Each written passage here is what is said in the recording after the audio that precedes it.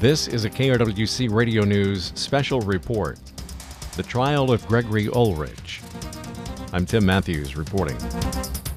The trial of Gregory Ulrich is now in the hands of the jury. You may remember that Day 6 in the trial ended with the prosecution resting its case against the 68-year-old Buffalo man who was the lone defendant in the violent attack at the Atlantic Crossroads Clinic in Buffalo, February 9th of 2021. Ulrich faces multiple counts, including first-degree premeditated murder. At the outset of the seventh day on Thursday, the defense team presented a surprise motion for a mistrial.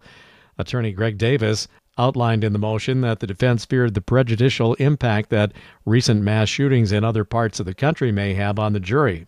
Wright County Attorney Brian Lutz said the prosecution believed that the jury could remain impartial, and Judge Catherine McPherson denied the motion, saying the court had been clear to the jury about staying away from news information on media and to consider only information presented in court.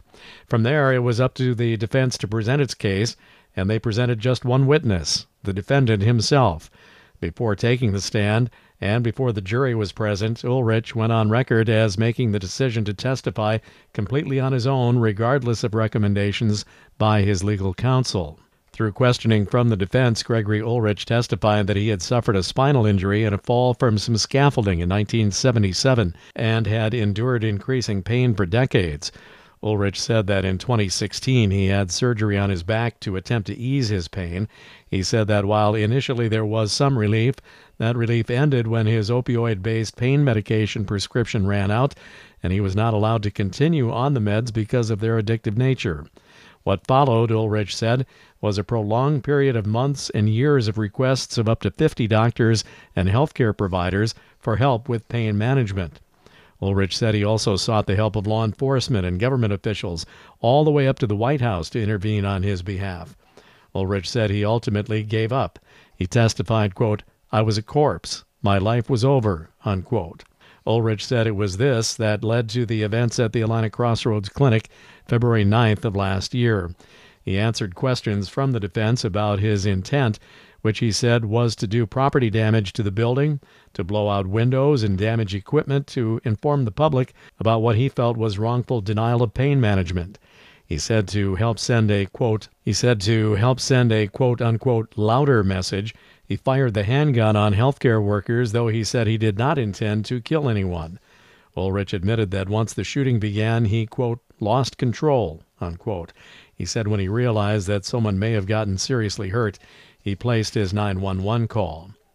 On redirect, Assistant County Attorney Shane Simons forced Ulrich to stick to the main points. Under questioning, Ulrich admitted to purchasing the handgun and ammunition, as well as gathering ingredients for and constructing the pipe bombs. He acknowledged scheduling a ride from Trailblazer Transit to get from the Super 8 Motel in Buffalo to the Atlantic Crossroads Clinic, and admitted to shooting at Tammy Schaffler, Antonia Franzen Pruden, Lindsay Overbay, Jennifer Gibson, and Sherry Curtis. When Simons asked if any of those individuals were armed or had any other means of defending themselves, Ulrich answered no. Simons concluded his redirect by asking Ulrich to re-verify that he had gone back to the lobby that morning and shot out more windows, ignited bombs, and placed his 911 call. Ulrich indicated that he had. Following the prosecution's redirect, the defense rested its case.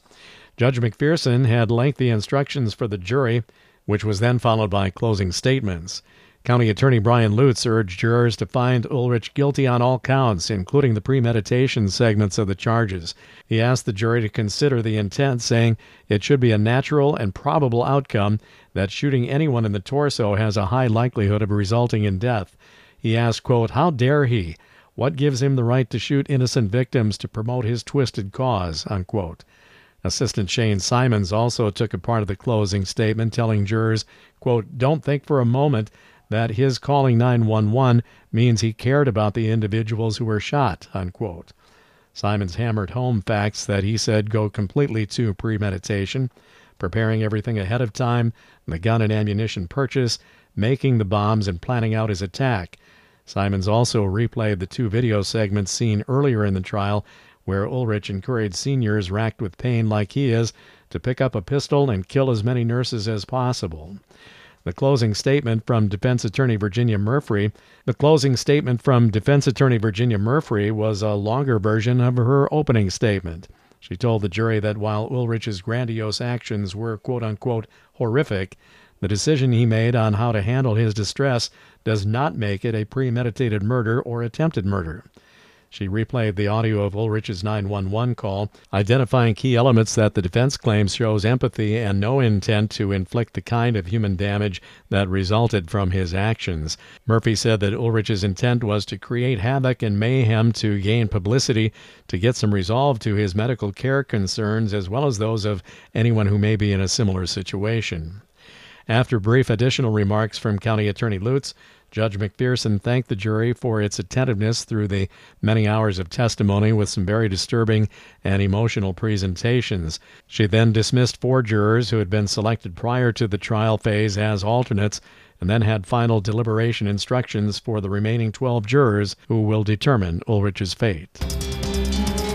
The trial of Gregory Ulrich, a KRWC Radio News special report. I'm Tim Matthews, KRWC Radio News. More news in just a minute.